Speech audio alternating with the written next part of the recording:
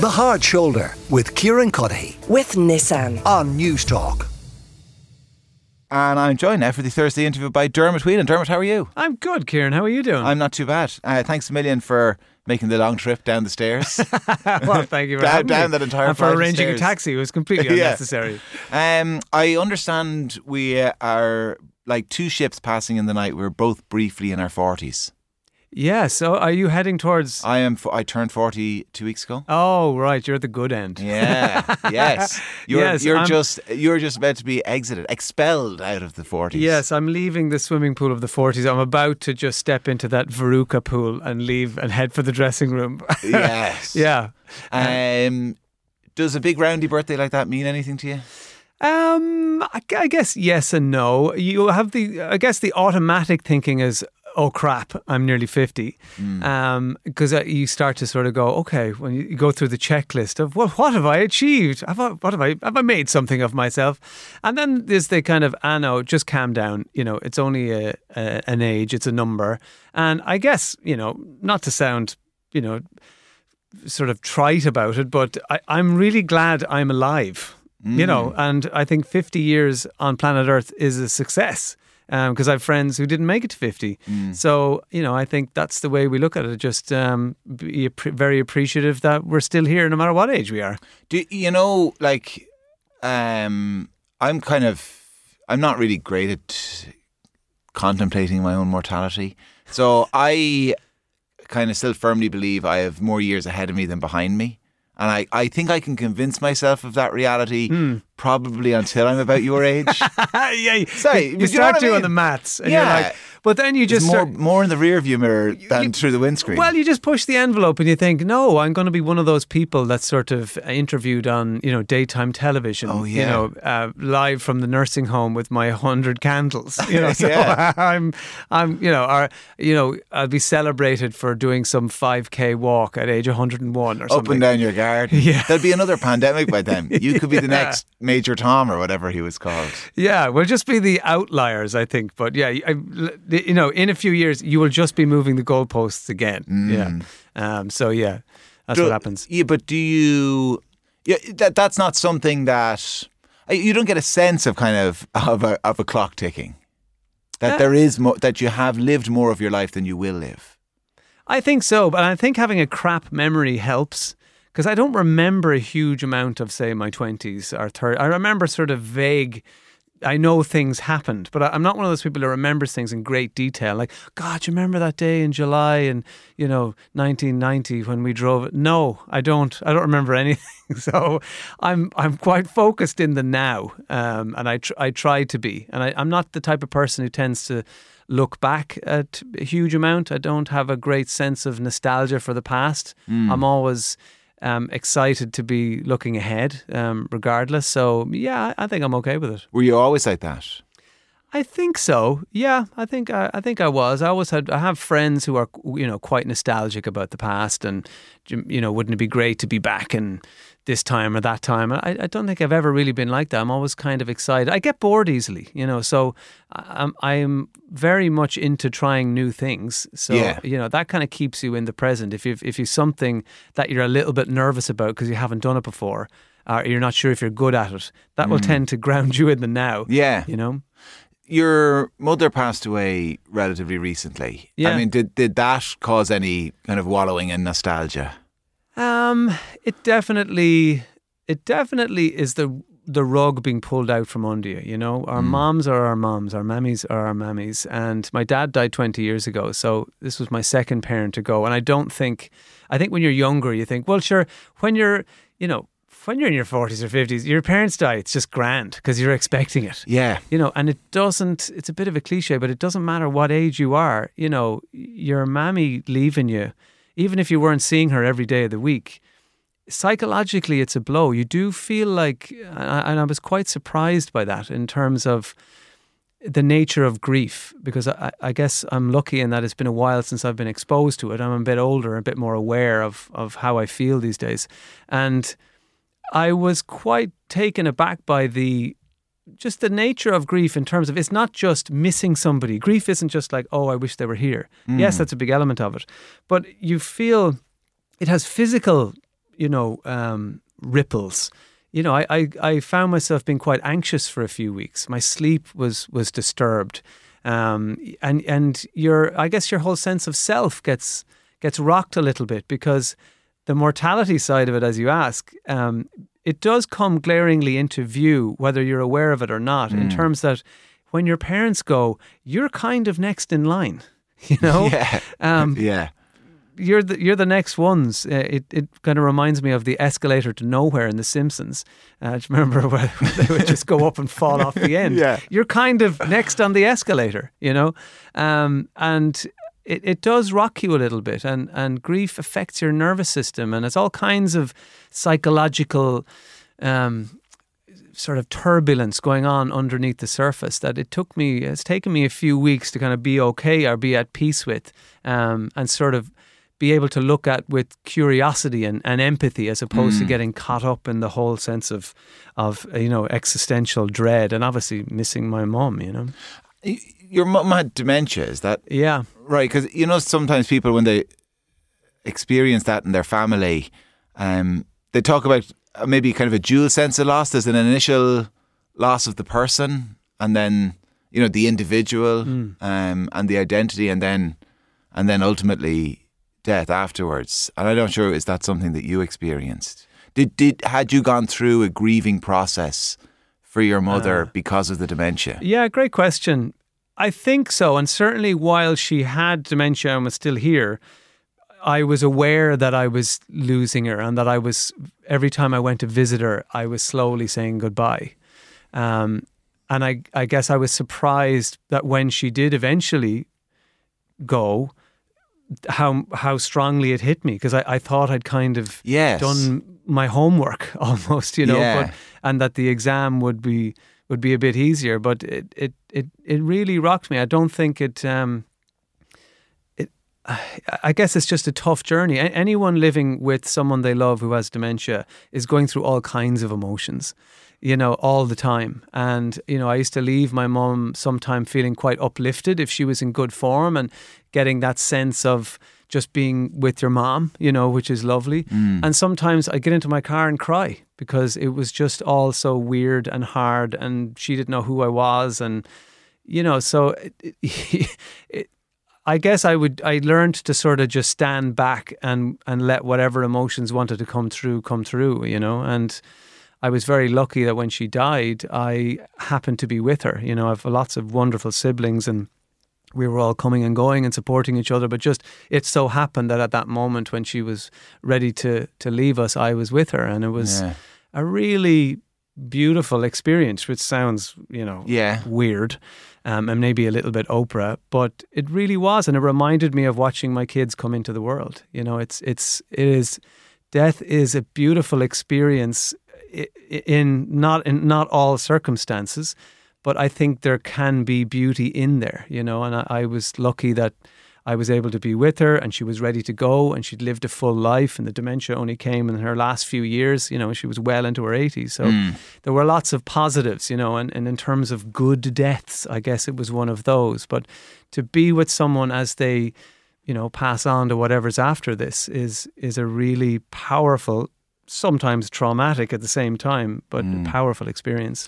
You said a few minutes ago, kind of in terms of your processing of all of this, you made a remark. You said, I'm maybe more honest about my emotions or how I feel about things than I used to be. And I'm kind of paraphrasing. But I think aware of my emotions. Aware of your emotions. Is that as a result of the meditation and the mindfulness? Is that what you're talking about? Yeah, I would say so. Yeah.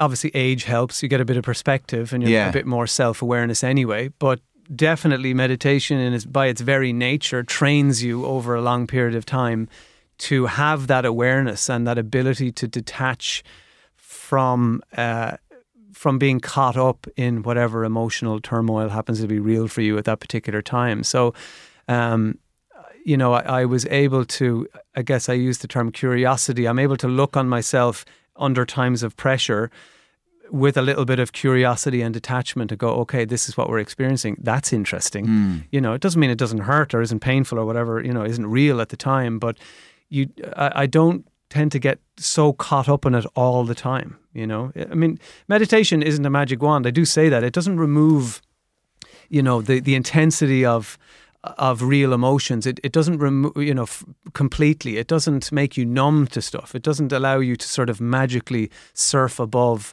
you know, the waves that maybe you do need to experience. But it can allow you that sense of just enough awareness that you're not caught up in everything, that you can step back from yourself and go, okay, this is what you're experiencing. You know, you don't have to act on what you're experiencing right or what you're feeling.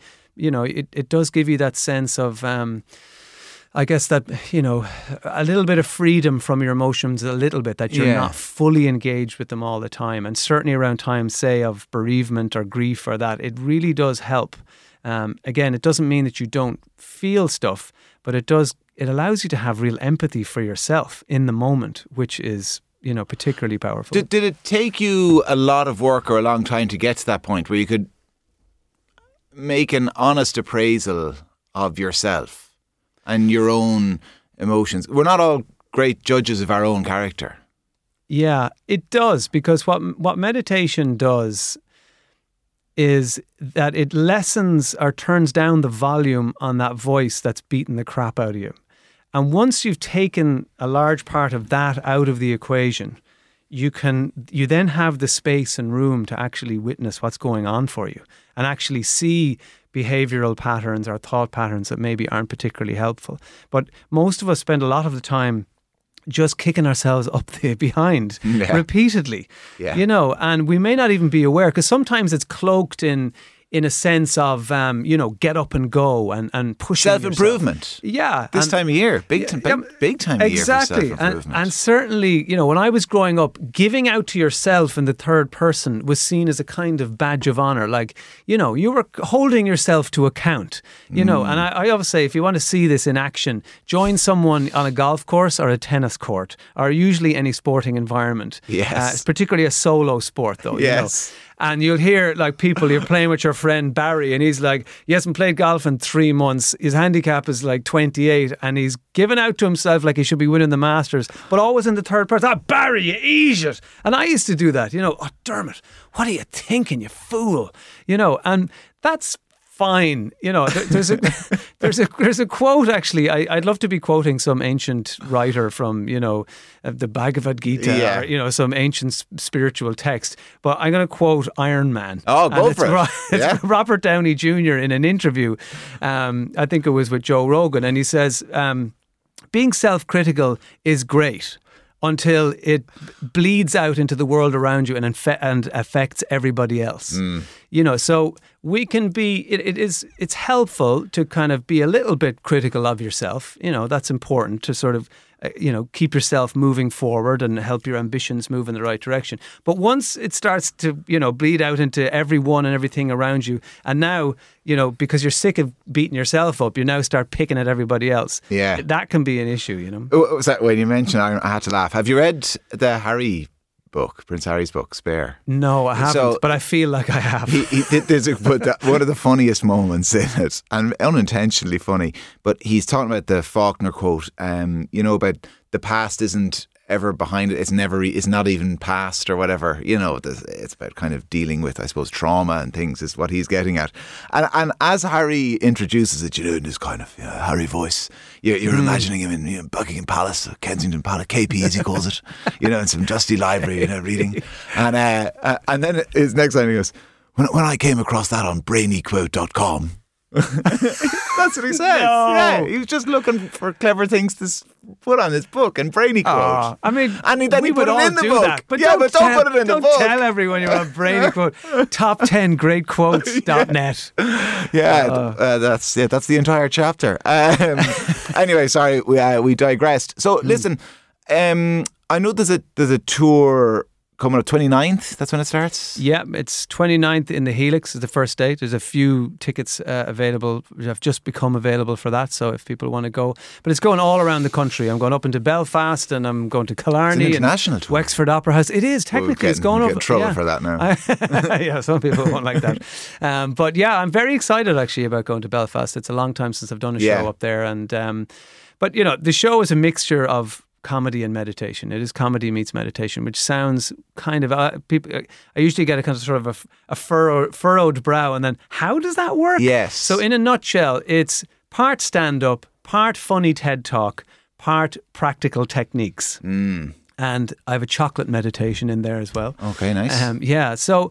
I'm a big believer in making this stuff accessible to people. And these are scientifically proven techniques. I talk about the science and, techniques for de-stressing you, for, I guess, what we were talking about, for helping you to turn down that inner critical voice, for helping you to get some sense of awareness about your emotions and maybe the ways that you're thinking. We do it in a fun environment, and it's funny and it's a safe environment. And particularly for blokes, we are slower to gravitate towards this stuff. Well, people are worried that Dermot Whelan's tour is going to be a lot of namaste and candles. Exactly. You'll come out in a flowing robe. I will. It will leave little to the imagination. Everyone gets a dream catcher. But Kieran, I'm glad you said that, because this is exactly the reason why I wrote my book, Mindful, because I couldn't find a book that I could relate to when I wanted to get into this stuff. I found any wellness or spiritual, in inverted commas, event that I went to was 99% women, and it was marketed towards women, and the language was very feminine, and it was angels and these kinds of things. And that's not particularly inclusive for a lot of people. And sometimes I think the wellness world can unknowingly exclude people from it, and it should be the opposite. So, the goal with the book and the tour and these live shows is to make this stuff accessible. So if you're a lad who drives a digger for a living, or you're a busy mom, or you're a high-flying executive, or you're a student, or you're doing your Leaving Cert, these techniques should be available to everybody. Why is it just Johnny Sexton or a monk or a yogi in a cave who's able to learn about his nervous system so he doesn't roar at someone in traffic unnecessarily, or sleep a bit better? It's one of the things that struck me about the book, your book, and I was reminded when I read it about, there was a great interview, and I won't call him out on national radio, of Kenny Hurler, and he was being interviewed a few years ago. This is back, say, the good team, so about 15, 20 years ago, whatever. He'll be killed for saying that, the good team. He was deriding kind of sports psychology. He was like, I wouldn't go in for all of that and that kind of nonsense now whatsoever. And then within about 20 seconds, he was asked about match day traditions, and he goes, well, I have to pack my bag in the exact same order for every match. Everything goes in the exact same order. Yeah. I was like, talk about a lack of self-awareness. This fella thinks that they will lose the match if everything doesn't go in the same order. But yet the idea that you would, there's any mental preparation or mental aspect to the game, he says is nonsense. But what reminded me of it was just, I suppose, that idea that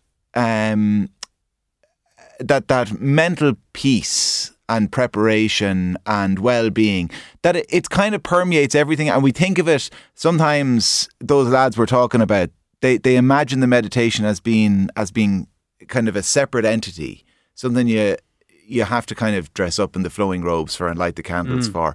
And what struck me in your book is just how you can incorporate it into so many of the things that you're just doing on a day-to-day basis. You do it in the car, you can do it in the radio studio, you can do it on the golf course to stop deriding yourself. Because there isn't that much to it. And again, it's really important that we demystify this stuff and strip away the jargon and the thoughts that you have to suddenly study it or do a course or go to India, or like, all we're trying to do with any of these techniques essentially is keep ourselves in the present moment. Now, why is that important? Because if we're in the present moment, we're not in the future worrying about the stuff that might happen, and we're not in the past worrying about the stuff that did happen.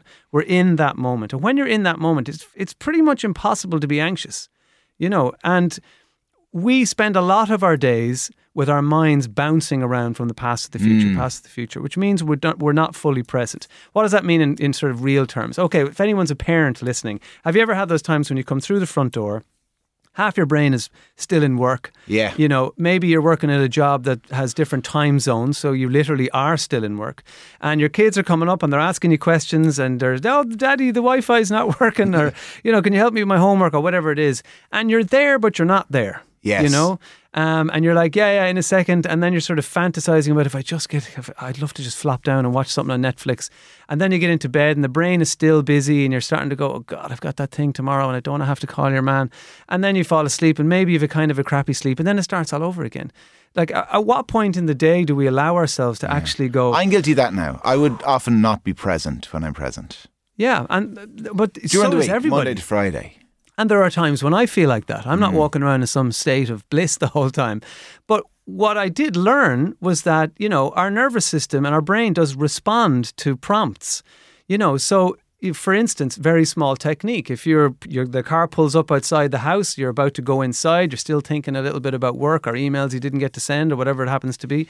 And instead of just going through the door and beginning to be sort of there for the rest of the evening, before you turn the key in the front door, before you even get out of the car, if you put your hand on your belly and you breathed in through your nose and you've inflated your belly and you held it there for a moment and then you let it go and you did that for about a minute, you are turning off that stress response, that little inner smoke alarm that has you feeling agitated and feeling like you should be doing something.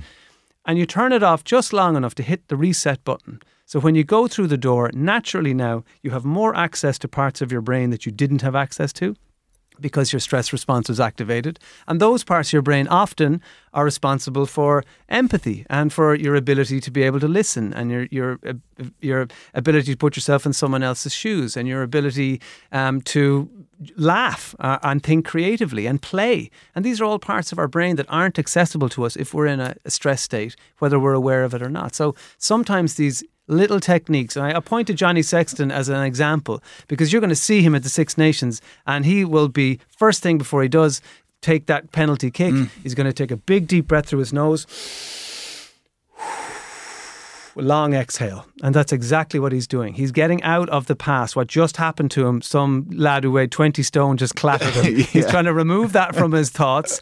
He's trying to remove himself from the thoughts of, oh my God, what will happen if I miss this? Oh my God, the pressure. And he's bringing himself into the present moment. And that's where we're effective. And that's what we can do. And that's what this show is trying to help people do through laughter. Well, listen, I think that's a nice point to wrap things up, because there'll be people on their way home from work listening to this, and maybe they are pulling into the driveway, and they can do this. They can put this into practice right now before they walk in the front door, before they turn off the radio.